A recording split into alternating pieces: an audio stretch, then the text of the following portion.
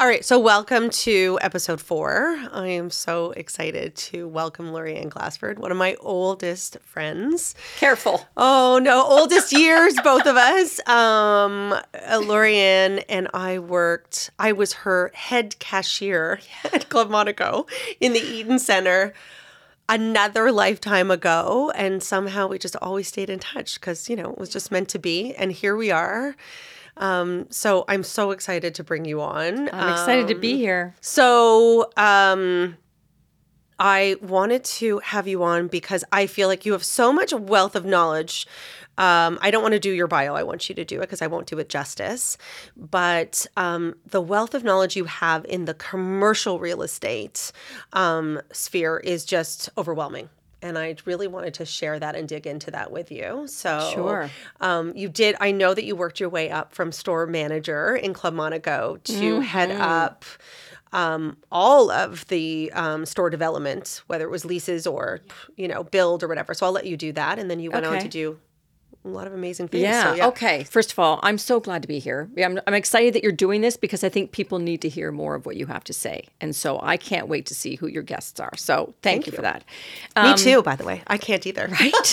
Okay. We're not even going to get to the podcast, are we? I know. So I guess it's important to know that, I always started in retail. I mean, when I was 16, I lied about my age and put on really high heels to get into a ladies' clothing store just to work retail. I don't know what it was, but I needed to work retail. We're going to age ourselves. We're going to date ourselves now. And what was that clothing store called? Oh, at that time? Oh, I'm thinking of Jacobs. No, this was way before. Oh, before. So, okay. When I was young, Jacobs? I always really wanted to work with fashion and in retail. So I did that in a small town named called Chatham, where I grew up. And I would skip out of high school and work there on nights. No, I know why we're friends. And then life took over. I went to university. I decided that wasn't for me. Dropped out. No kidding. Not even finishing first year, saying I need to get into retail. And everyone around me told me that's not a career. Stick with school. And I knew in my bones that was just not going to be the case for me. So I hopped on a train and left Wilfrid Laurier 2 weeks before my first year exams. No one really loved that. And I went to Toronto and I looked for a job. And I found a job at what was then the place to work, which was Fairweather. In the Daniel Hester boutique of the Eaton Center. Remember the T-shirts? Yes. And we lost everybody under 40. Of course. See, come on back. It will resonate eventually with you. And what happened though is, you have the basics of retail, and then there is a point where you can see a future and you want to impact a brand. So I left that brand. I did a few other brands. Joey Basmati was launching Jacob. They needed someone to do that. I launched their locations for a while. But where we met in Club Monaco, which was, I joined there in August of 1991. Okay. A little bit of a throwback. At the Eaton Center, right? Had the restaurant upstairs. So good. Right? 10 o'clock, you could smell the magazines in the front. So wonderful. It was gorgeous. Yeah, it was beautiful. Gorgeous. And it was retailing. Like it was really good retail. And I remember, having to working in the stores with the customers, with the stock, with the shipping and receiving, with the merchandisers. There's like nothing else. There's nothing else. That can teach you. It teaches you everything. So when I eventually got into store development, facility management, all of that, still with the Club Monaco brand, prior to it being purchased by Polo in the early 2000s, and made my way up through manager, and then you have a few locations, supervisor, and then you move into the office. And then I remember saying to my superior at the time, we're opening stores, but I could do that. Like, I know there's no role for this, but why don't we create a role? Oh, so smart. And she was like, well, like what? And I said, well, I'll go to a new city and I'll work with HR and hiring, and we'll work with the merchandisers for merchandising, and we'll work with visual for presentation. And so you pulled it all together. And so And so I became what we named a store opening coordinator at the time. And so that gave me that whole new location, new city Okay. That took me into store development and store planning. So then I started working with Bertie Felick and the design team that we had on, and I learned a lot, and that's how I cut my teeth. And that was the beginning for me of getting into commercial real estate, because after store development, then I got into the actual leasing. So it was a path, but 16 years with Club Monaco, that's where I cut my teeth. Let's be clear, right? I did everything. So today, fast forward today, if I was to work with a retailer or food and beverage operator and I'm doing a lease, I always think of the operator first. Right. Always. I'm not tenant friendly. I'm guest experience friendly. Interesting. So a landlord might say, LA, I mean, God, you're being really favorable to the tenant. I'm not being favorable to the tenant. I'm only thinking of the guest. And with both parties think only of the guest, like you do when you think of your homeowner, when you put them just first. Thinking that. Right? Right. I'm then not buying it will 4 work. walls for them. Exactly. Right. But if you're only thinking of the numbers or the square footage cost or what's the brand I'm putting in here, no, it just doesn't work. So it was a long and winding road, but at the end, after Club Monaco, I did a few more stints in fashion, opened up the New York office for Club Monaco during 9/11, actually, and then came back to Canada and launched Wind Mobile. Oh my, I forgot about that. Oh my God, that's actually another podcast. Lorianne was in New York on 9/11. Yeah. We could do another podcast. Yeah, that's on that. another podcast. I It's why always it's forget still that. one of my favorite cities in the world and the people. But, I've never worked at a startup before, and telecommunications was not sexy. I mean, you were not That was folding not a beautiful. sexy brand. No. But I, again, had never been in a startup. So I had all of that experience. And within 2 years, we launched 200 and some locations. It's a lot of leasing. Did you do the same thing for them? Yep. Okay. So what made you stick with, so you have this, and I feel like our paths are very similar in a sense, like we grew up at Club Monaco. Yeah. It was, I really feel like everybody who was there at that time almost has like a kismet, like we'll all be connected somehow forever.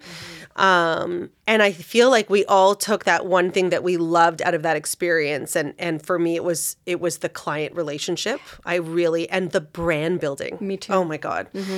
I mean, kudos to Joe Mimran from a standpoint of how he knows how to build a brand and a true retailer. There's no question. And so for me, I took it and transpired into this real estate career. With you took that customer experience, but on a real estate level, but on the commercial aspect of it. Right. Okay. So I jumped. So after I had done this stint in telecommunications, food and beverage called me. Right. And I'd never worked in hospitality. I'd worked it's very different when I was young. And so I never worked in the hospitality. I was able to skip that. Yeah. And so I worked with a brand who said, okay, if you're going to head up our real estate and development, which I did, for all 6 of their restaurant brands at the time, they said, we need you in the kitchen. I loved that. Get back to the operator. It always comes back to the operator, right? The homeowner, the operator. And so I worked in the kitchen for about a month and learned everything. What did you? No, there was so much. What did you do? Did you actually show up for a shift and put your apron on? I still have my white jacket, my white chef coat that has my name on it. Yeah. And I learned a new appreciation for those folks in the kitchen. Yeah, the back. What do they call it? The back room or the back? Back of house. Back of house, yeah. Full stop. So my experience as an operator was always managing the fine line between back of house and front of house. And I needed to learn that because if I'm going to do your store development and your commercial real estate, I need to know how much it's going to cost to build one of these. Right? So interesting. Went into food and beverage, really understood how to lay out a restaurant, how to build a restaurant.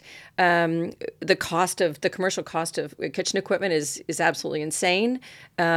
Just the training and the safety and the food safety and everything else. And then let alone the equipment. I mean, we all know how expensive pots and pans are. Never mind. It's crazy. Yeah. It is. It's actually crazy. And then from there, a global developer and landlord called me to head up their food and beverage leasing at the time, right? Looking for experience. So it's all back to the guest. Like always, always, always guest experience. As suspected, I haven't even asked my first question because we decided we weren't even going to get that. I actually have, for anybody who's listening to audio, I have my questions right now because Lorianne and I could talk for like days. So, and it's so interesting. I didn't even think as you're talking how many similarities there are in that experience. Because when you think about it, I mean, I've had people who will say, will hire me to, let's say, look for a home or sell a home for them. And, they say, I had always thought about getting into real estate. Like, I always thought it sounded fun, right? Like, I always wanted to be a real estate agent. And they realized how much back end work there was. And it wasn't just about opening doors. I mean, I'm sure there are some that just do that. Don't get me wrong. Sure. But there's so much back end that they didn't realize that 90% of my day is dealing with, fires. Oh, because it is so complicated. So it's not just, when I think about commercial real estate, I'm like, okay, so you're going to work for this restaurant company and you're going to find great space and you're going to hire your contractors and, that's it. And it's like cut and paste and move on. And there's so much involved with both sides. And that customer experience, right, is so important because when you think about going to a restaurant, entrances, parking, all everything. of that. If you're a developer, if you're a landlord, if the guest experience isn't your number one sieve that your decision makings go through, then you shouldn't be in business. You shouldn't be in business because it's not always about numbers. We talked about, what are the differences or what are the similarities about the two, residential versus commercial, and guest experience, home ownership. But at the end of the day, that's your home. So the residential, while it looks after your home, you need a place to live. Do we need a place to shop? Okay, we don't really need a place to shop, but we would like a place to shop. We want to go out to eat and so on and so forth. But, I think of the property management fees of a landlord, and then I think of the condo fees for the residential. So there are so interesting. many. There are the utilities. The utilities. What are you going to cover? What are you not going to cover? When you start doing a restaurant deal, the deals are very complicated. Yeah, because when we're looking at properties for, the value of a home is put on, requirements, whether it's, towards transit or if it's big enough for your family or, it comes down to budget. But I remember when I thought about getting into real estate, and we had a friend who was in commercial real estate, and I had a corporate background, so I thought, I can do the corporate thing also. And the way that he described it to me, and this was just jury of one, but was a much colder experience. So it's interesting to hear from you. It was very much this cost per square footage and delivering on what their bottom line was. And I thought, that's not for me. And I thought, you know what, I love, and I've said it before, and I feel like it comes out cheesy, but it's not, in the sense that when I find a place for my clients, I'm helping them, and there's a in their lives, like in their family to goals. You've got a vested interest. I have a vested interest. Yeah. Like when they win in a bidding war, like I'm jumping up and down when we've been on the market for 30 days and they're just like, I'm not sleeping well at night. I'm feeling what they're feeling. And I didn't feel, and it's so interesting to hear from you, that the commercial would just be very much more of a transaction. And I learned a long time ago, and you know this about me also, I'm not a transactional person. Mm-hmm. I'm not. I want, like, I meet a client and the next thing you know, I am meeting the sisters and I'm being invited for Christmas dinner, and that's how much I care. Yeah. And so to know that, did you see, so we've talked about this and I'm going to skip a little ahead, but, I've also heard that the commercial, no names named, that the commercial space is a bit of an old boys club. Well, there's no bit. Yeah, you talk about, you just talked about being, your assumption was it sounded a bit cold, a bit transactional. I'm not here to... And I don't know what this was just my perception. But you're absolutely correct. And I think that was my friction within corporate, because I am not a transactional person. I am a relationship builder by heart. I am a connector and a relationship builder. I will know you throughout the life cycle of your brand. I don't just sign it and it's gone. And that's why you and I are very similar that way, right? Yeah. And so, no, I think, when commercial real estate first took off in the 70s, you had some men with money that got together. They built REITs. You had pension funds coming into it. So in the early 80s, it was everything. Malls started to pop up. You can still see certain malls. And what happened was it was based on relationships, but there were not a lot of women, not other than secretaries at the time, which are, now have very important roles in the administration, but the fact remains that it is still very much Boomer and Generation X men at the top of these pension funds and REITs that are making the big decisions. You're going to see a few women in C-levels and executive vice presidents and vice presidents. I was one, but one of very, very few.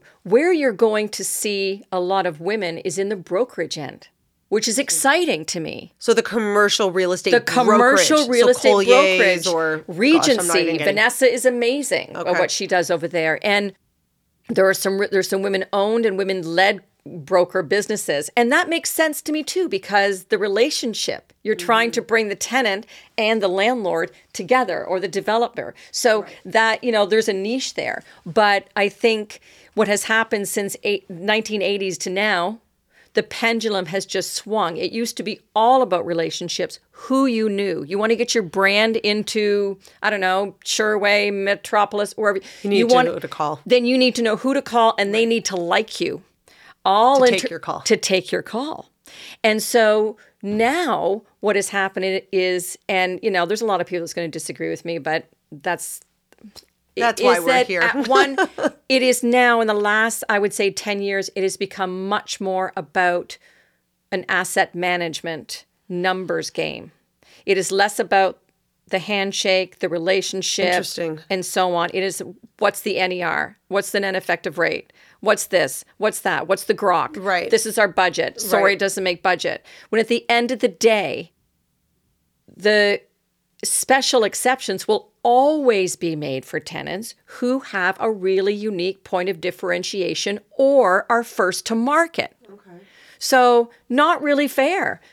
Not really fair to a lot of the businesses who are trying to get their feet in the door. So what do I say to businesses? I say, know your point of differentiation. To sell yourself. Because if you want to be in that mall, why should they carve out a space just for you? So I think what people also don't realize is the cost of being in a mall and all the things that are involved in it. Like, I remember learning. So yes, differentiation, let's say, is, cost per square foot. Yeah. I mean, it is astronomical to be able to get into Yorkdale.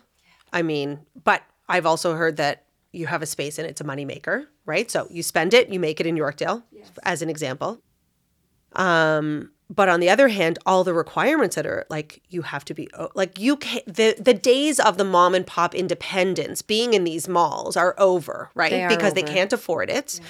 You have to, what was the last, it was you have to renovate your store every 7 years of something like that. So now it has to hit brand requirements. Well, where's that capital coming from? Right. Where is that capital coming from? Because just to build a kitchen is $400 a square foot. Just to build a kitchen. Right. You have to build everything, and then then your storefront. Right. What if it's multi-level? Right.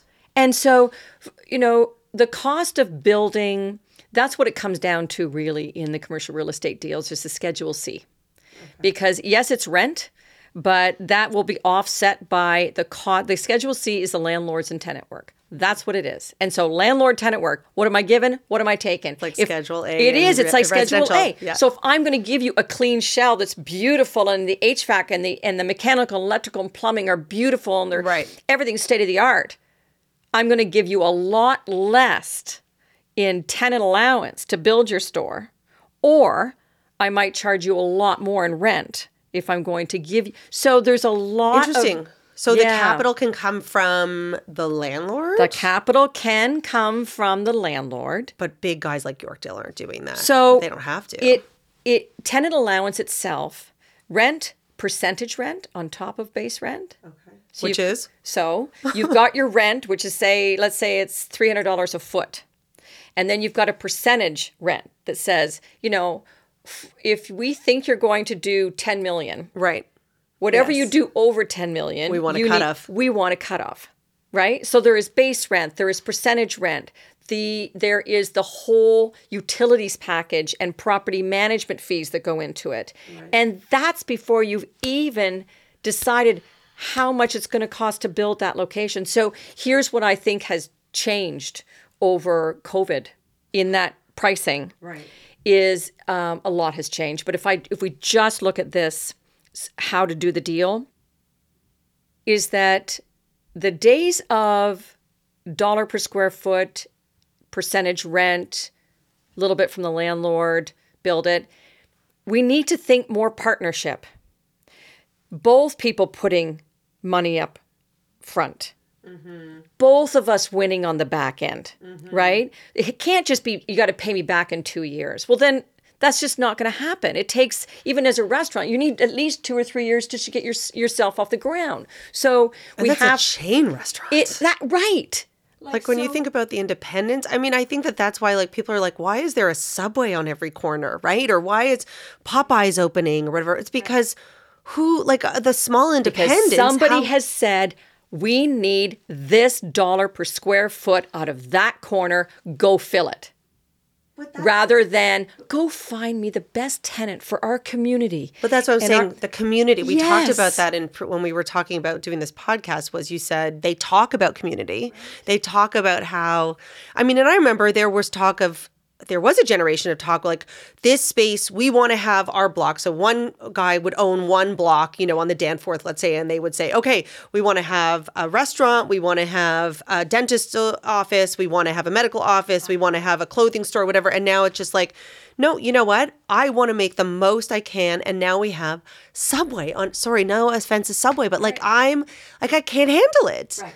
And that is... and even I've heard people say, like in Yorkdale, it's like, well, okay, well now all we have is like Gucci and Louis Vuitton and Nordstrom's. And I'm like, well, who can afford to be in there? Right. Yorkdale, when I was growing up, there was tons of independence. Right. And we've seen what I think is really important. If you close your eyes and you walk into a mall and you open your eyes, you're in the same place. So back to differentiation. So brands out there, if you want to get in with developers on their new developments, or you want to get in podium retail under condos, or you want to get into malls or street front locations, figure out what your point of differentiation is. Right. Figure out what you do better than anyone else. And if you're doing too many things, stop it. Dial it back. Figure out what you do really well and just focus on that. That's the story. And the better you can tell your story, the easier it's going to be. So U.S., Canada. So we talked about, all the headlines that we see, and everyone kind of feels like if it happens in the U.S., it's going to happen in Canada. Right. And, I think it's almost like Canada and the rest of Canada and Quebec. I think it's so different. Different beasts, different. Yes, there's similarities. Yes, they say, if the U.S. has the flu, we catch a cold and all of that stuff. But I don't think it's always the same. Knowing that you had the experience of working commercial real estate in Canada versus the U.S., what would you say is like the main differentiation? Like, is it more structural? Is it, the way that they price things, the way they approach things? The main thing, so two things. So in the 90s, and 2000s, early, I was doing, remember Caban? Mm-hmm. For all of you who don't remember, it was the home end of Club Monaco. Yeah. It was fabulous. It didn't get to open in the U.S. We had several U.S. locations. So my first exposure to the U.S., working alongside the team at Polo, was disposing of that real estate. And, we had to close everything before we opened it. And so... I had been doing commercial real estate on the retail end long before I went into corporate real estate on the food and beverage or landlord side. Mm-hmm. And what I would say is the biggest difference, again, I'm just going to put it out there, and this is my lived experience, the U.S. values retail as a career and as a business much more than it is valued as a career or as a business here in Canada. Do you think that just the volume, the density? I don't know what it is, but what you get there, let's say you're opening up in Dallas, or you want to open up in Chicago. Okay. you can't just go in there thinking, this is my brand, I'm the best. You have to really understand the city. Spend time in the city. Where does your guest experience mar their guest experience? Right. And find your sweet spot. Once you find your sweet spot, here's what I find the other differences in the US. They're willing more to partner up front as landlords. They're willing to go, you know what? We're going to get into business with you. So they're going to supply a little more capital up front, right? And then they take more on the back end. But this is really helping people start up and get the locations that they want. Capitalism versus socialism.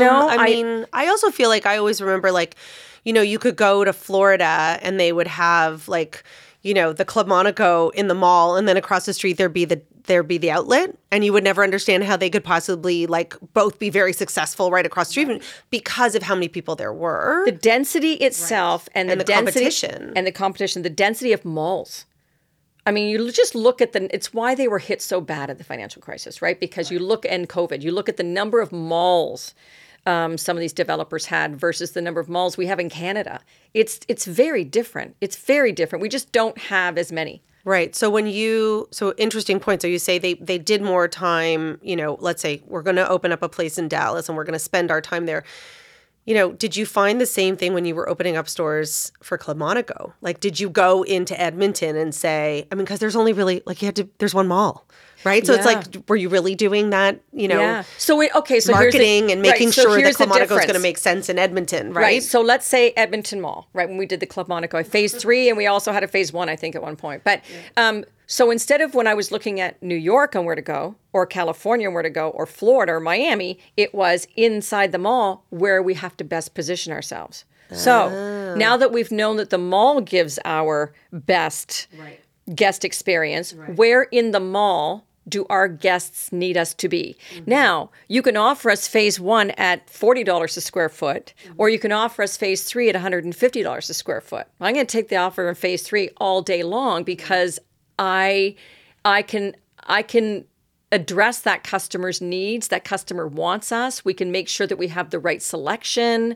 the right staffing levels. It's just the city within the city.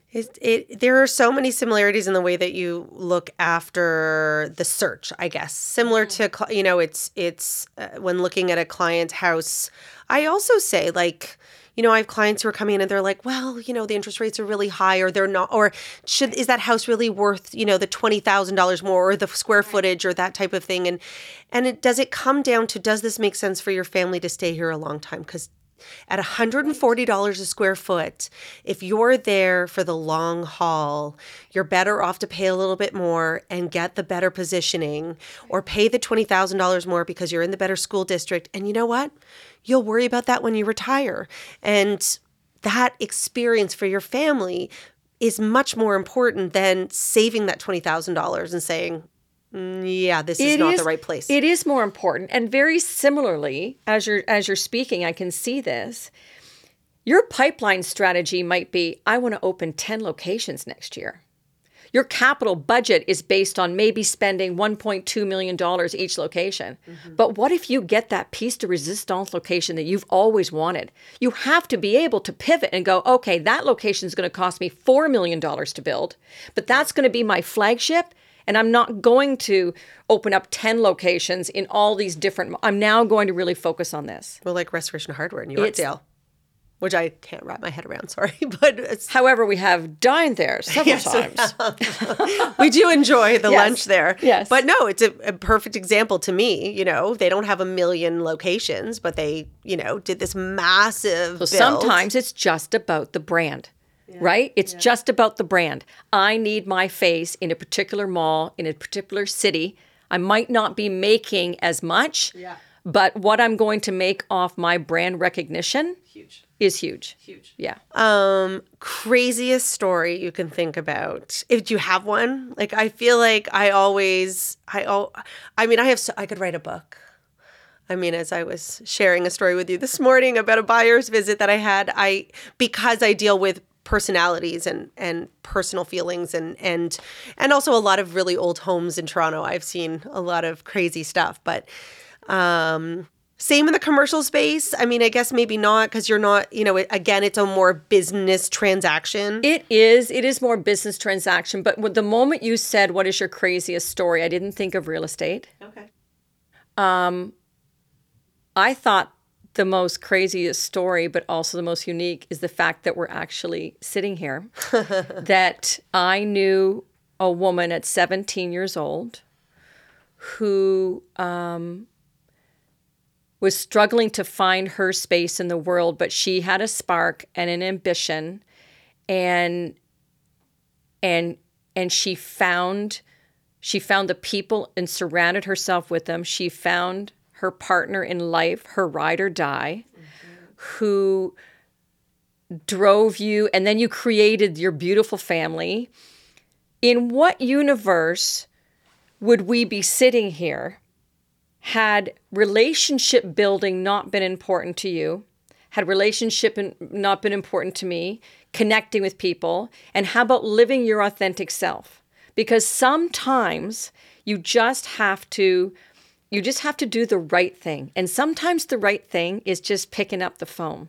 Mm-hmm. So I would say to anyone listening outside real estate, if there's someone that pops into your mind now and then, like that guy you used to work at the ice cream stand when you were 12, or that woman that helped you or gave you that incentive to work harder or gave you that promotion, pick up the phone, write a text, write an email. There's a lot of ways you can reach out. You could be doing, or you could do a podcast together. But to me, that's the way. That to me is the craziest story. But because it ties us back together. Who knew the past that we were going to go on? Crazy, right? Right? Crazy. But when we're talking here, there are so many similarities, but it's based on following what we knew we were really good at and how we could change the lives of people. I don't want that to sound more altruistic than it is, but it is actual fact. When you care about a homeowner or a guest, you really can't make a mistake. And you can't, you can't make a mistake. And, that old adage of like, if you love what you do, you don't work a day in your life or something of that effect. But I really do, I was talking to a friend who's kind of like trying to figure it out and what they want to do next. And I said, if you don't do what you love, I said, like, I have bad days. I have bad weeks. I have bad months. Like, you have a deal gone wrong. There's all sorts of bumps in the road. You're really going to hate your life if you don't love what you do. And I still get up with tons of ambition and love in my heart. So I want to get back to the office. I want to fix it. I want to find a solution. I want to keep my calm and just go, I know it's going to work out because I'm not chasing a dollar. No, I'm not you have a vested interest in the livelihood of your clients. It's the same thing. I coach women, and as soon as I get off I was going to say, yes, tell us what you're doing now. Well, as soon as I get off the phone with one of my coaching exercises, I spend the next several days going, oh my God, we have to go do this. I'm going to find this for her. You just want to help. And so, so now I'm working on a few things. So I was restructured out of my role in corporate real estate during COVID and thought, what do I want to do? What a gift. It was, at the moment I was crushed. I was brought down at the knees, but I look back and I think it was the biggest gift I was ever given. It was an opportunity to finally step into my voice and step into helping women. So I have created a coaching program for executive women. I am not a life coach. I am a career coach. I want to make that difference. There's a very Huge big difference. Yeah. If someone needs life coaching, I have a plethora of women that I have vetted. And then I've also launched Unlocking Her. And Unlocking Her is a place for women. I'm doing leadership retreats up north for executive women. I'm on my second. It's still leadership, but it's a women's retreat in Nosara in the rainforest in Costa Rica. Oh, it looks fantastic. It is. I mean, it's just beautiful. But it is for women to put themselves first. And I often say, if I looked back at the number of trips I either paid for or my family paid for my families who went to Disney World and Paris and Greek and all these different places. But when was the last time I actually spent money on myself to learn to put myself first so that I could show up for other people more meaningfully and have a bigger impact? So that's what I'm doing with Unlocking Her. So it's a full circle, but also always kind of there. I love it. Yeah.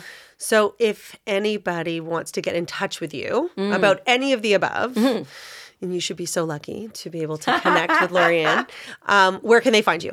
So you can find me on LinkedIn under Lorianne Glassford. That's probably the easiest. I'm at theglassfordgroup.com or I'm at unlockingher.ca. So. Okay. Or on Instagram. On all of the Instagram, above, I don't know, I have like 6 or 7 Instagram accounts, but yes.